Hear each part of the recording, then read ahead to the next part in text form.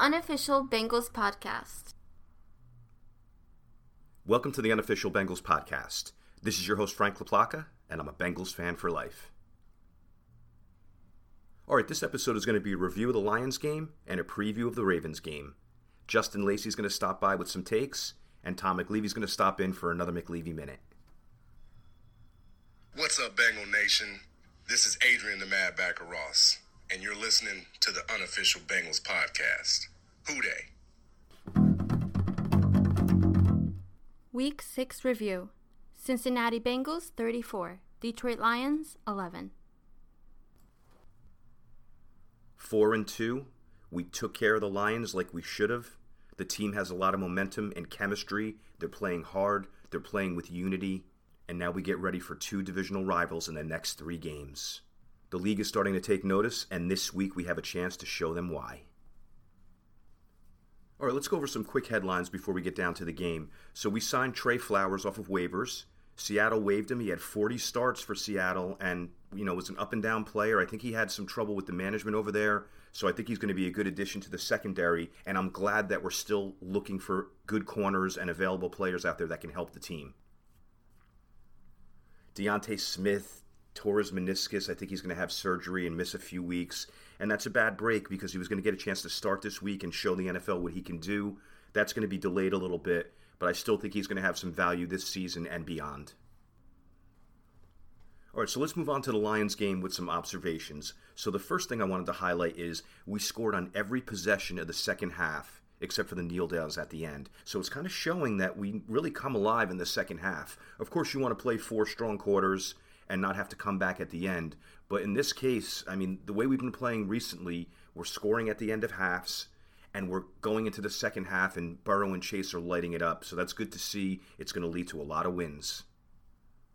And back to the defense, 38 yards rushing. We're just stopping everyone on the ground. Another big key, because teams can't just hit you on time of possession and hold the ball and grind you out.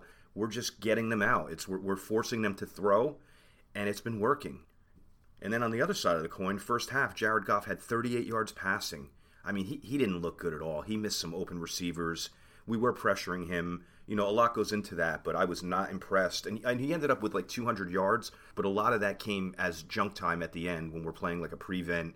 We had our backups in there for the last like 8 minutes of the game as well. And I saw the stat, 11 straight coin toss wins. I don't know how long that can continue, but it's been an edge every time. Every game, we're deferring and getting that double dip. Twice in overtime, we win the toss, so that's good to see. I hope that continues as well. That's something you really can't control, but luck has been on our side. And if you think about injuries this year, not too many major ones, and some other teams are getting hit pretty hard, and that's a lot of what it takes. We've had some good teams in the years past, and injuries have devastated us. And this year, we're kind of getting lucky with the coin tosses. We're kind of getting lucky with the injury bug, as they say. So, I'm crossing my fingers. If both of those things continue, we're going to go where we want to go.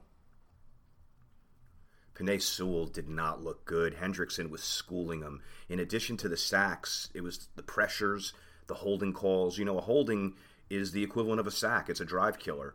It really reinforces the Bengals' decision to go with Ja'Marr Chase over Penei Sewell, because Ja'Marr Chase is changing games, as I've said before, and he's contributing to wins.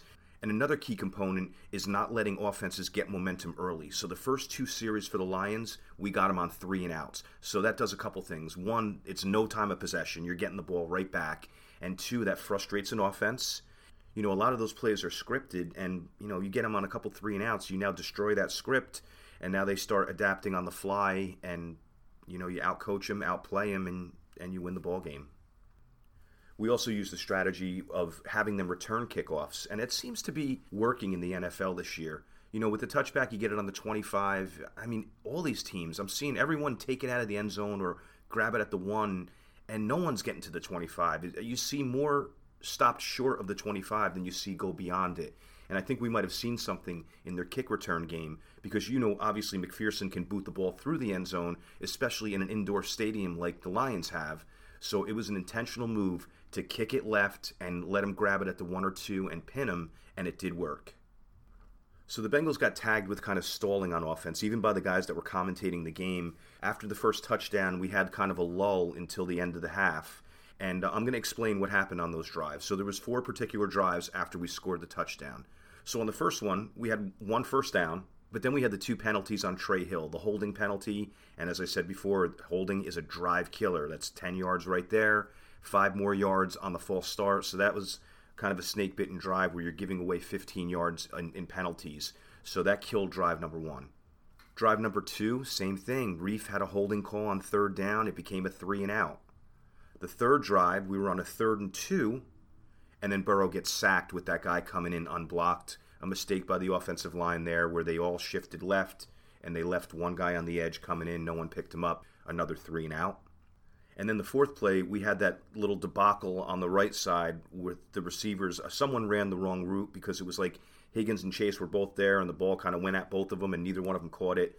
So there was just a mistake by one of the receivers there, and that ended up in a 3 and out. So, you take those 4 drives, a couple penalties, a sack, and a mental error, and those are 4 unsuccessful drives. We cleaned it up the rest of the game. Going into Baltimore, we can't make those same mistakes, though. We really need to play a penalty-free game against them, and it's going to be tough because they have a great front 7, or actually more a great defensive line and pass rush, and there's going to be temptation to hold them. I mean, hold them if they're going to tag Burrow. I'm behind that, but it needs to be a penalty-free game against the Ravens if we're going to win that one. And then we continue to run those multiple tight end sets and Isaiah Prince, and that's really helping Mixon in the running game. You're matching up power against power, and in this case, we won. And then if you go to the end of the first half, again, key to winning games, you score at the end of the half. We stopped the Lions. They got the ball with 1:47, and they threw a couple passes. I think there was an incomplete and an out of bounds. We ended up getting the ball back with 1:21. They only took like 20-some-odd seconds off the clock there and enabled us to mount that big drive, the big pass to Chase, and then a field goal, and then go up by 2 scores. I also wanted to highlight the drive where Uzomah scored. That was a 95-yard drive. We got the ball right around the 5-yard line and took it all the way downfield. So that's encouraging to see as well. And that really can frustrate a defense and a team. And I also like the fact that we pulled the starters with 8 minutes left. I was saying that at the beginning of the 4th quarter. I was like, you know what, get Burrow out of there. Get Mixon out of there. And they did more than that. They got a lot of their starters out of there. You saw Chase on the side. And you get the backups a chance to get some live action too, so it's a win-win for everybody. It's good for confidence when your quarterback has the ball cap on in the 4th quarter and everyone's smiling. Excellent decision by the coaching staff.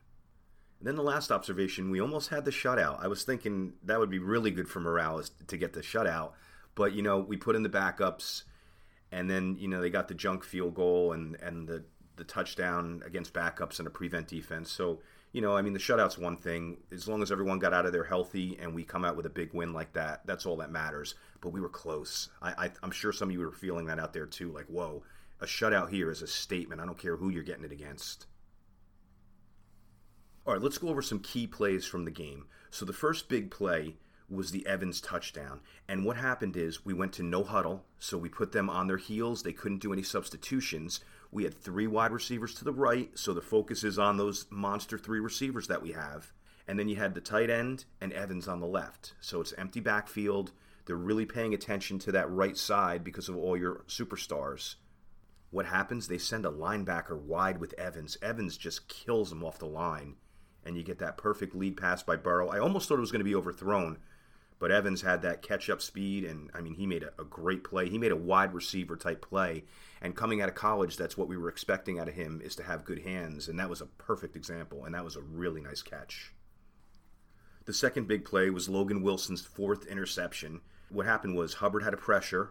They forced it a little bit, caught the pass clean, but there's Von Bell to bounce it out, and there's Logan Wilson reacting and being in the right place all the time this year. His instincts have been incredible.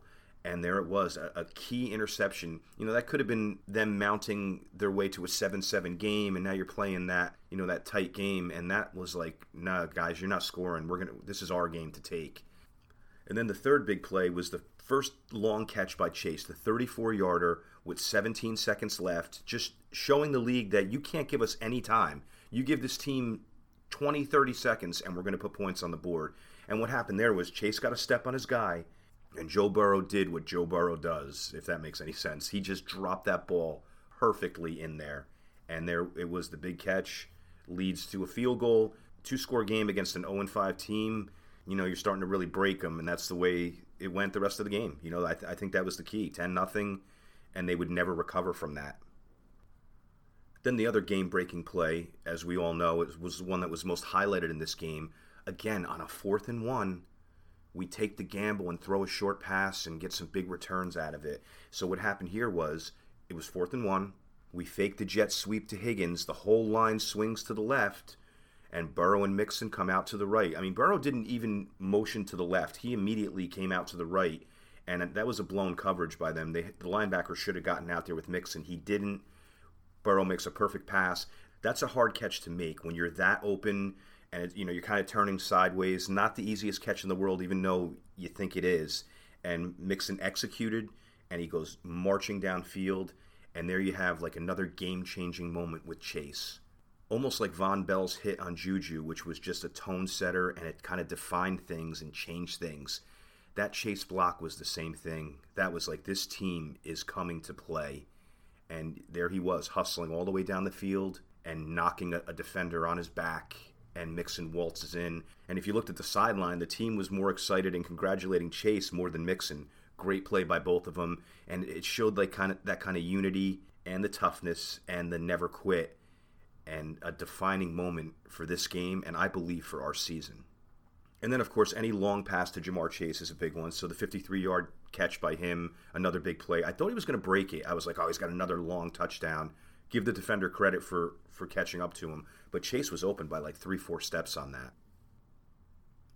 All right, let's quickly go through the position groups and their performance in this game. First off, Joe Burrow. I mean, what can I say? Another 12 to 15 accurate, amazing passes. I think he completed 19, but I mean, every game, I can't go through every throw. That's just too much. But man, all of these throws are top notch. The decision making, I don't care. People have him ranked wherever you want. A top 10, a top 15 quarterback. You know how I feel about him. But the decision making is top 5. And he's a second-year player. What's he played? 16 games, basically? And he's already on top of the league in decision-making from a quarterback. So again, another great game by him, a 100-plus passer rating again. He's had 2 or more touchdowns in every game. His voice held up. They said they were going to go to the silent count. They didn't need to, and you heard him on the telecast. You could hear him, barking, and without a problem. So the voice issue, I'm sure it doesn't feel great to him, but it didn't show up on the field. Had a couple nice scrambles. And, coming back from that ACL, you still see he has the speed and elusiveness. Maybe not quite before the injury, but that's going to come back in time. And he was making good decisions. He went out of bounds a couple times. He had the one awkward slide, but at least he got down and didn't take a big hit on that. And if you look at that play, how smart and cool and athletic was that, where he pulls the ball down, turns his body to make a defender miss him, and then goes forward for 6 yards for the first down. An amazing play that just shows kind of like the legend of Joe Burrow almost.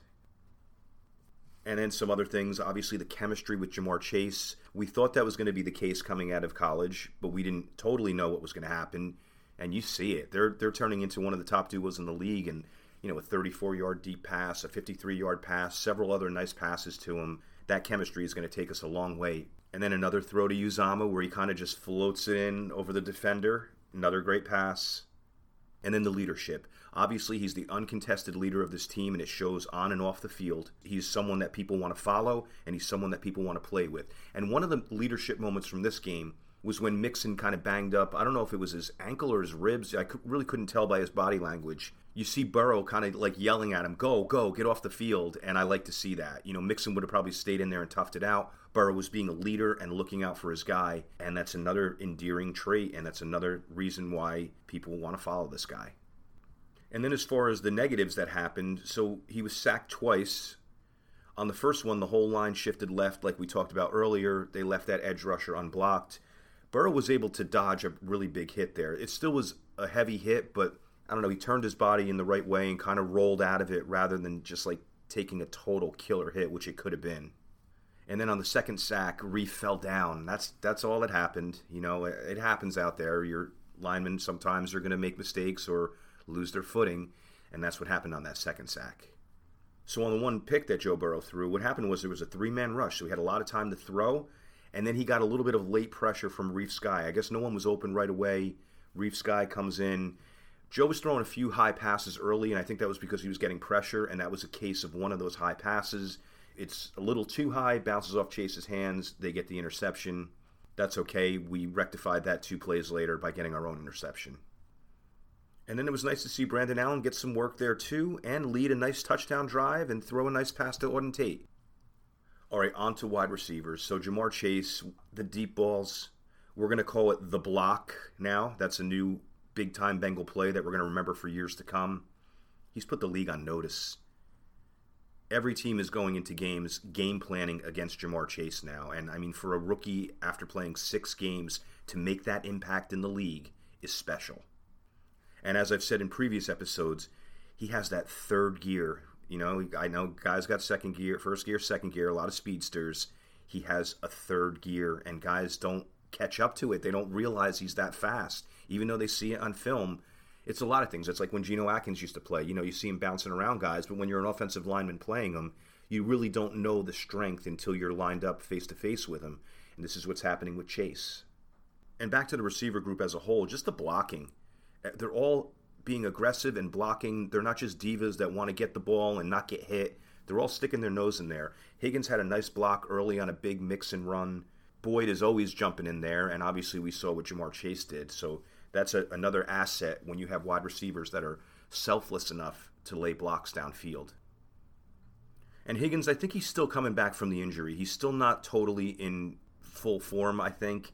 I noticed some separation issues this game. I don't think that's going to be a problem. He does run great routes. Maybe some of the routes this game, I saw 1 or 2 that were kind of rounded off as opposed to, making those nice hard cuts and the quick change of direction.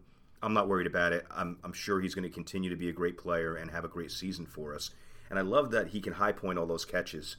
So it's really hard to overthrow him. And you see he catches a lot of passes head level or above, and that's hard for, the 5'10", 5'11" defenders to defend against. And then it was nice to see Auden Tate get a touchdown. I want to see him more involved. I know a lot of the fans feel that way too, and it's hard. Mixon gets a lot of touches, and you have the trio of wide receivers that are your main targets. There's not a lot to go around, but it'd be nice to get him in there on those 5 wide receiver sets and get him the ball a little bit. So hopefully he gets some more targets as the year goes by, because if not, we're going to lose him. Even though he loves the team and the team's going to be successful, I believe, if he's not getting the ball, he's going to move on eventually, and it's a guy that I kind of want to keep.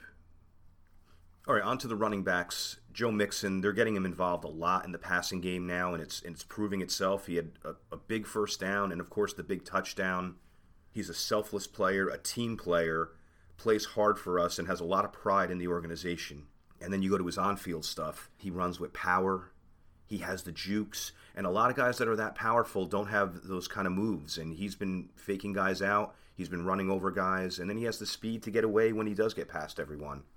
And then just when you think he's injured, Joe sends him off the field. I'm like, all right, Mixon's done. All of a sudden you see number 28 out there with another 18-yard run. And then Chris Evans, exactly what we thought. They were going to ease him in for the first couple games just to make sure that he understood his role in pass blocking.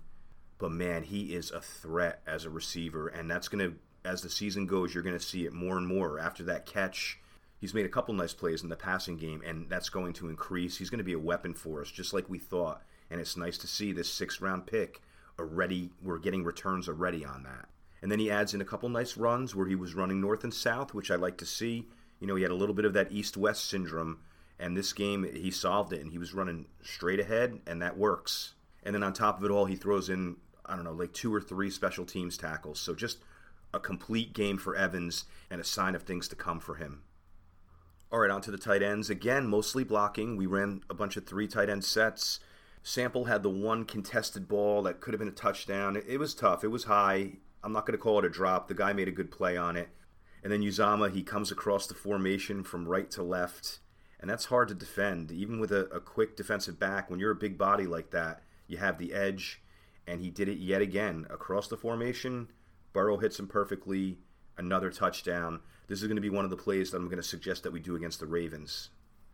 Then the offensive line played pretty well. There was some pressure early, but I think they settled down. And I'm seeing that a lot. I'm seeing that with Jonah Williams.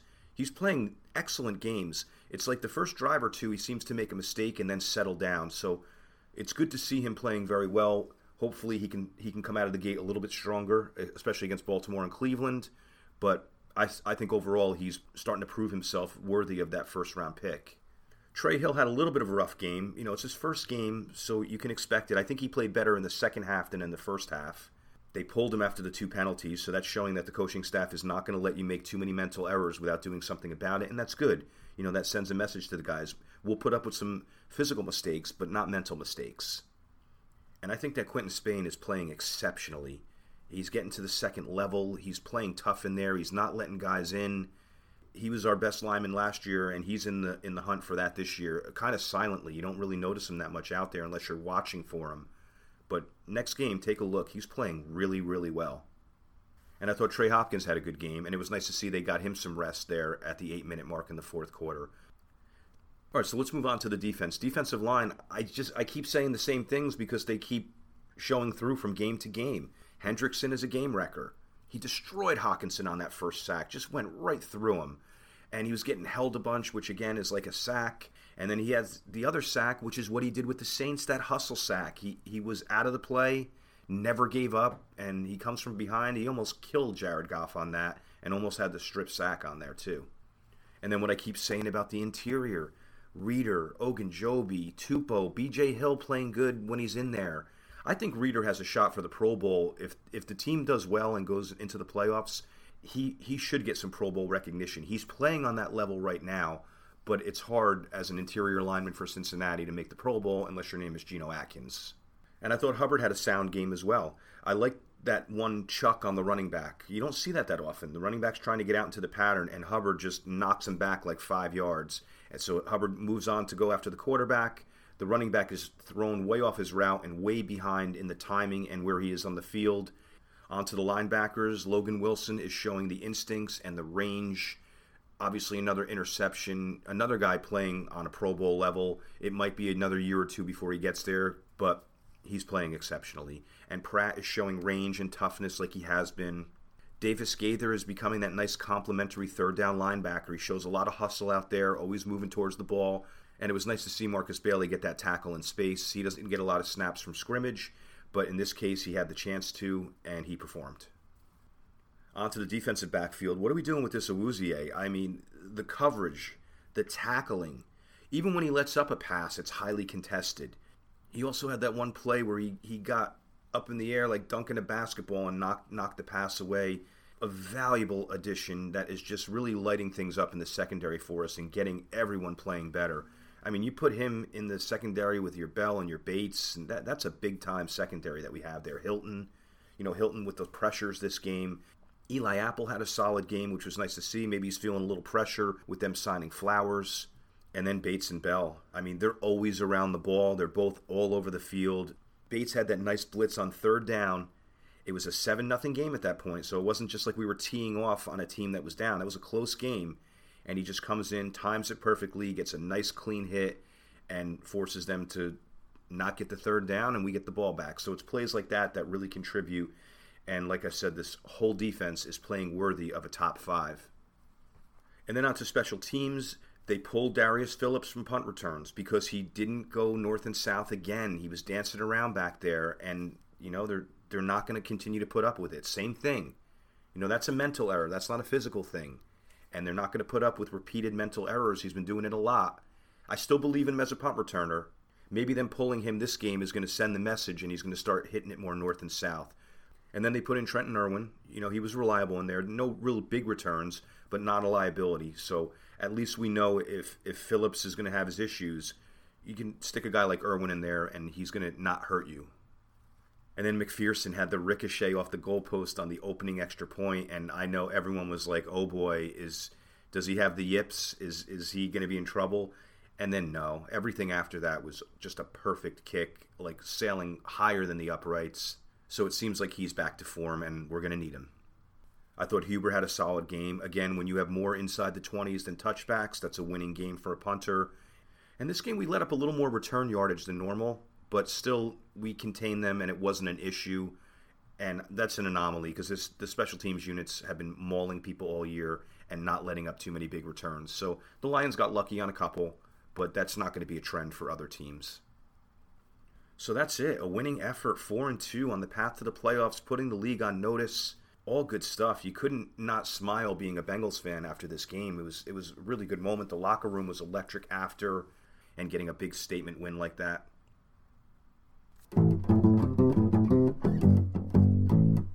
The Unofficial Bengals Podcast would like to welcome Justin Lacey. All right, we're here with Justin Lacey. Justin, how are you today? Feeling great. Feeling amazing. How about you doing, Frank? How you doing? I'm doing the same way after that game. So what are your thoughts on the game and where the Bengals are at this point in the season? Well, the thoughts on the game is a very business-like win. This should have came at no surprise. They played like the better team from start to finish. This is a process. I've alluded a lot of times where I said that we need to trust the process, that we didn't come into the season with super high expectations. But after this win, enjoy the process. This should be a moment now that we can now enjoy the process. Forget the expectations. And this is great. This is great. And I was very impressed with how the Bengals just flat out owned the Lions yesterday. I can't wait to see more of it. Yeah, I'll tell you, it could have been one of those games that was a trap game and, you kind of play down to your opponent in their building and all of a sudden the season starts going a little bit south on us, but that obviously wasn't the case. It definitely wasn't. And you know what? A couple of national media writers said that too, that be on lookout for a potential upset if you're a Bengals going against the Lions. The Lions are hungry. Like, did we not just forget about what happened 2 years ago, or even last year alone? This Bengals team was in the same position like the Lions are this year. And let's say that we were in the Marvin Lewis era of previous years, I still don't think that we tend to put ourselves on high alert all the time because we have PTSD as Bengals fans of being disappointed and losing games like that. But even Bengals teams in the past who would have rose to the occasion and got a good win like that too. Maybe not like a dominant fashion like we did yesterday, but let's not lose sight that there was people that have doubted the Bengals before in years past under the previous regime, under the previous quarterback, and they flat out just won. But there are still going to be those times where we always highlight the negativity in things, and I get it. As diehard Bengals fans, we get it. We always tend to put the bad, the heartbreaking, the failures all the time too. But yeah, that's one of the stigmas that I do want to try to work hard to eliminate at times, because it's not always about the trap game. I didn't see no role potential work. I didn't really see any path to victory for the Detroit Lions. That the only way that the Detroit Lions would have won yesterday is if the Bengals would have had a massive meltdown and then just broke everything apart from everything that they built. No, they were the better team from start to finish, and they showed it on the field yesterday. The mindset of this organization right now is exactly what Joe Mixon stated in the locker room after the victory. He pretty much described basically what it means to be a Bengal. It's a physical, hungry, accountable teammate that's going to do whatever it takes to get the job done. What I saw from the game was Ja'Marr Chase's block on Mixon's touchdown. Like, Ja'Marr Chase's block was more impressive than the touchdown in and of itself. That right then and there should show you the example of why the Bengals made the decision that they've made, dating even back to free agency. But before the draft, when we had these conversations about Team Sewell, Team Chase, about all of this, that block alone is a microcosm of the bigger message that we've been trying as an organization to send this whole entire time. It's not about picking a wide receiver over an offensive lineman. It was always about picking someone that creates and generates the greatest amount of value as the player. That player just happens to be Ja'Marr Chase, who plays wide receiver to connect the team in its entirety. And that's why it stems back to what I said previously on a previous question. Enjoy this process. Things like that are going to happen more and more. And Ja'Marr Chase, that block alone just made me forget that he even had a drop that led to an interception. I didn't even care about it because I know things like that is going to happen. But that block alone just illustrated exactly why the Bengals have been making the decisions they've been made, and especially within the last 2 years in this new regime, this new era. So a big, physical, hungry, accountable teammate that's going to do whatever it takes to get the job done, That's what Cincinnati football is. That's what it means to be a Bengal football player. When we talked off air about the Steeler way and the Patriot way, it was always a running theme with those organizations that when you identify players that's coming out of college, there were always pundits and experts that say, oh, this person just looks like a Steeler. Oh, this person just feels like he's a New England Patriot. Oh, this guy looks like he'll fit well with Baltimore. But you never really had that as an identity for the Bengals. If we were to try to say, oh, this person feels like a Bengal, man, they will laugh. Because our history has not shown that we can formulate an organization and a directional approach that we can build something special even here in Cincinnati. People look at Cincinnati football like it's a joke. But now we need to start taking this seriously as fans, that there is an identity within the organization. And we should have been taking it seriously from the beginning. But I also understand that the organization had to take a much more serious direction and to evolve with the times and be a little bit more forward-thinking to take us seriously when we talk about winning football on a year in and year out basis. What would you say to the team heading into the Ravens game? What advice would you give, or what would you say to the fans? What's your take heading into this really pivotal game for this season? Don't make Baltimore bigger than what they are. They're a great team. They are a team that is a team that I feel like they'll contend to the Super Bowl. I actually had Baltimore pegged as the team from the AFC to represent the conference in this year's Super Bowl.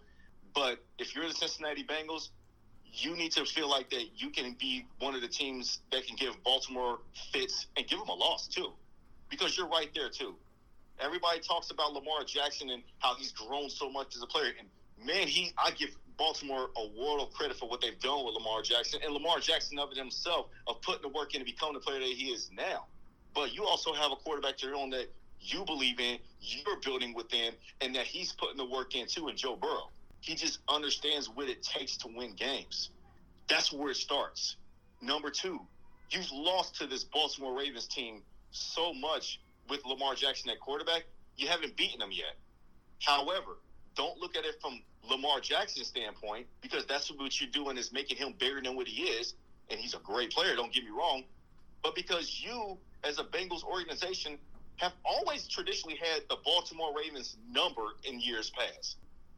Don't forget, we've beat guys like Ray Lewis, Terrell Suggs. You can't forget about Ed Reed, Samari Rolle, Chris McAllister, Haloti Ngata. Man, those guys had all-world talent, all-pro talent. A couple of Hall of Famers out of that mix. But Marlon Humphreys is nowhere close to what Ed Reed ever was. He's a great player, but you don't need to go into that game of fearing him. You respect the Ravens, just like Pittsburgh. You respect the team. You respect the great players that they have. Lamar Jackson's on an MVP rampage, but you do not need to fear them, because you have a great team in your own right that you can hang and beat anybody at any given moment. And that's the message that I'll tell the team. Now, to the fans, once again, keep it simple.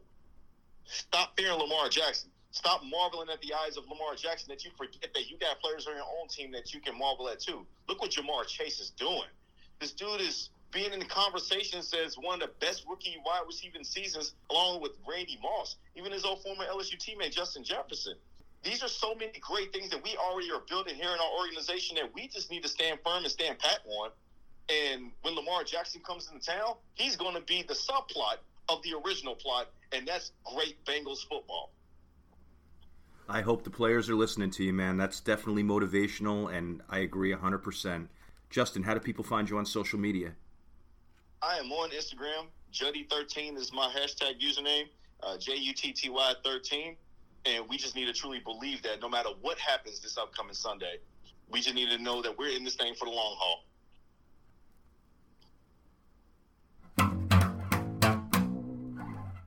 Week 7 preview. Cincinnati Bengals at Baltimore Ravens. First play, we have our 3 wide receivers to the right. We have Uzomah lined up on the left, Mixon in the backfield.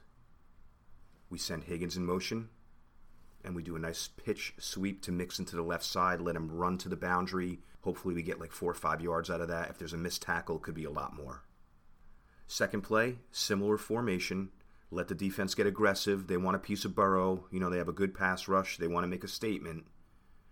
We let the defensive line come in.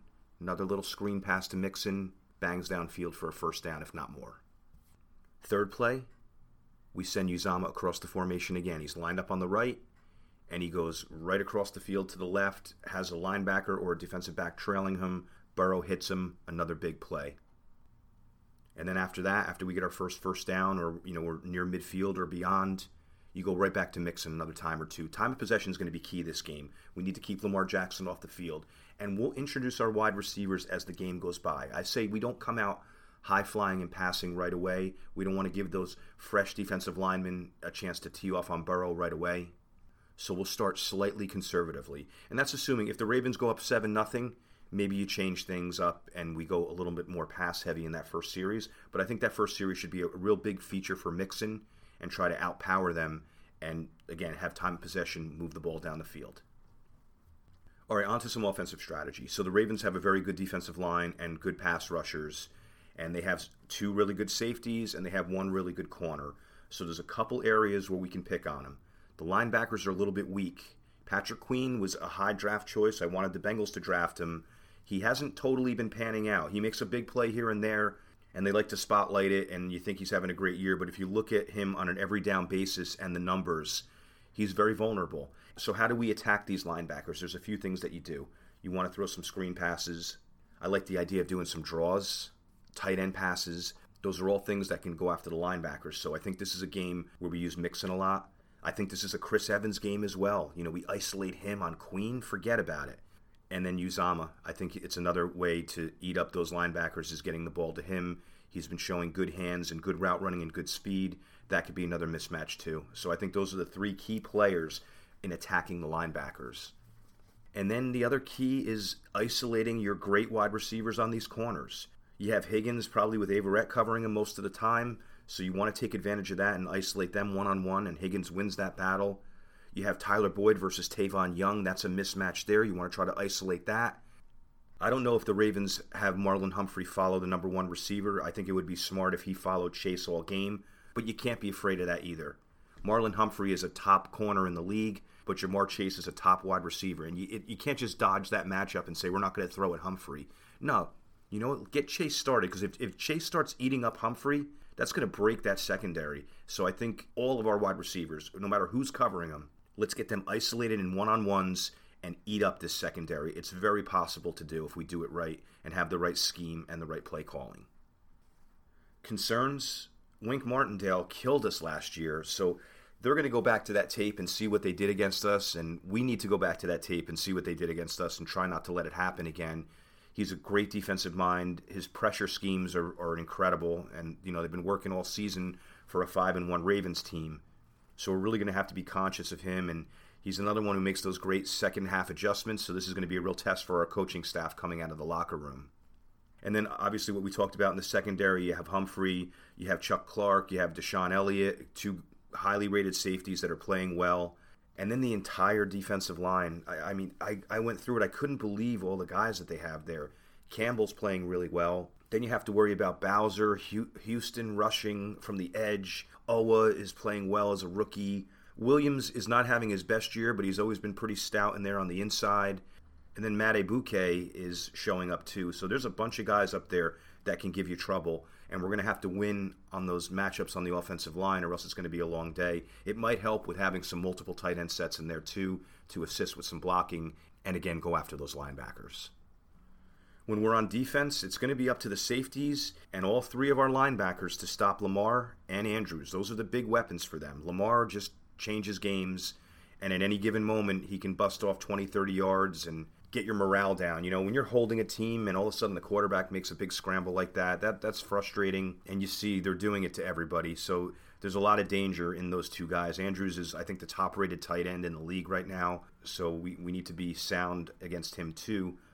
And, Bates and Bell, they're playing so well right now. We could neutralize Lamar if those guys perform as they have been performing. Maybe Hilton's a big factor in that too.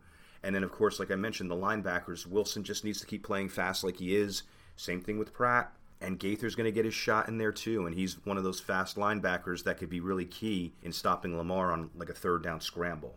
And then when you go out to the wideouts for them, Brown is the only one. I don't even know if Watkins is playing, if he's banged up, but it seems like Hollywood, or Marquise Brown, whatever you want to call him, is the one that's been the favorite target on the outside. And I think this is a game where you just have Awuzie follow him. So you focus the interior guys on Lamar, you focus Awuzie on Brown, and you challenge him to throw to the other wide receivers. And I think another key is Hendrickson dominating Villanueva. And Villanueva's had an excellent career, but it seems like he's at the end and he's not playing that well. So this could be a big matchup with Hendrickson playing the way he has been playing against a struggling left tackle. And I think that goes for the whole left side of their offensive line. I think they're stronger on the right side, so we want to attack that left side. And with Ogunjobi and Hendrickson, I think we're going to have the matchup edge there. So that could be very good for us in this game. Concerns are big plays early. Like, the Ravens can get off to a fast start. I don't want to see, them march down the field on the first drive, 7-0. We come in, we go on a 3-and-out, or something really negative happens like that. That's how this game could easily get away from us. So I think the key is to playing very good defense early and not letting the Ravens hop out to any kind of big lead. And then the players that we talked about, you have Lamar, Andrews, Brown. Those are guys to worry about. Ricard, I think he's a deadly fullback in there too. The running backs, Latavius Murray, he's doing all right. He's not like a Joe Mixon type threat, but he can hurt you, especially if you get some nice blocks from the fullback. Prediction for the game: 3 Bengals touchdowns, 3 Bengals field goals, 3 Ravens touchdowns, but only 2 Jason Tucker field goals. Bengals win late, 30-27, first place in the AFC North, and now the whole league and the whole world is on notice. We are here, and we're going to win this division. McLeavy Minute. All right, we're here with Tom McLeavy. Tom, how are you today? Good, Frank. How you been, bud? All right, my friend. So what are your thoughts on everything? Wow. I mean, first off, the football being played in Cincinnati is phenomenal. Hats off to the Bearcats, number 2 in the country. Hopefully, probably going to be in the football playoffs. You have 4 to 6 players on that starting units that are NFL quality players. So hats off to Luke Fickell for really delivering a quality product in university level. And with the Cincinnati Bengals, I mean, this weekend, Frank, against the Lions, they played the best ball we've seen in a while. Was it perfect? No. But, Detroit previously played teams tough. I mean, they took the Ravens where Tucker had to hit an NFL record field goal to beat them. And, we went in there. Offensively, we were productive at all spots. Joe Mixon running the ball, running hard. The receivers and Jamar Chase doing that downfield blocking for Joe Mixon to get that touchdown. This team is starting to come of age defensively, solid all around. They give the money to Trey Hendrickson. He's producing. The rest of the defense really stout against the run. The linebackers are playing phenomenal. Wilson active. Awuzie, he's playing all-pro level. Really, this team is peaking at the right time. And, Frank, we said it last week, before the break, we go 3-1. This week coming up is key. This is where it will show where we stand. I really feel confident. The line is giving just enough holes for Mixon. And that was the area we were concerned about. This is a big game, Frank. We always go to Baltimore playing pretty tough. With the other games left, Jets, Cleveland's a big disappointment. They do not impress him.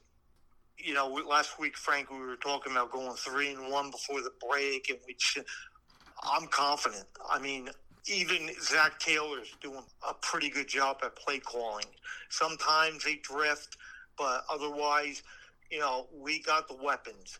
So going into that bye, I mean, if we were hoping for 3-1, I'm going for 4-0, Frank, and that would put us in a totally different stratosphere in the AFC.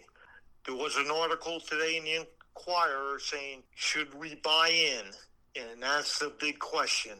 We always get hyped when they start winning, and but this time with Joe Burrow, I'm buying in, and I'm feeling good going in Baltimore this weekend. So, Tom, let me play devil's advocate. So, what if we lose to Baltimore in the next game? I mean, that's not what I want. That's not what I predict. But what if that happens? How do you feel about the next slate of games after that, if indeed we end up going 4-3? Okay, but I don't want a loss like what happened last year in Pittsburgh, where we just got blown the hell out. That will, same old Bengals. I feel confident going into this week that we have weapons that Baltimore cannot stop. If we want to do what you said, we lose to Baltimore, we got to win the last two at Jets and Cleveland. We were hoping for 3-1 like we said last week, but I'm shooting 4-0. If we do lose to Baltimore, which I'm hoping that we don't, as I said, and we end up going 6-3, how do you feel that fares for us after the bye? I mean, 6 wins at our break, with a couple losses there, Green Bay and Chicago, that were winnable. So, 6-3, I'll take it. But 7-2 sounds a hell of a lot better in first place.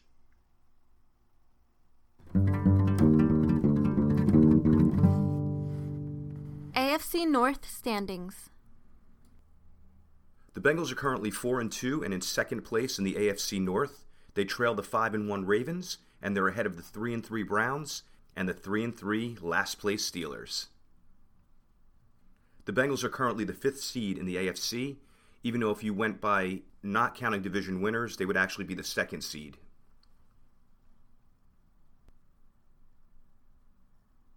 That'll do it for this episode. Next episode is going to be a review of the Ravens game and a preview of the upcoming Jets game, and we're also going to welcome in some special guests as well. I'd like to thank @Bengals Highlights on Instagram, the best page out there. Really cool highlights, really cool music, definitely something you should check out. Thank you for listening to the Unofficial Bengals Podcast. This is your host, Frank LaPlaca, and I'm a Bengals fan for life. The Unofficial Bengals Podcast.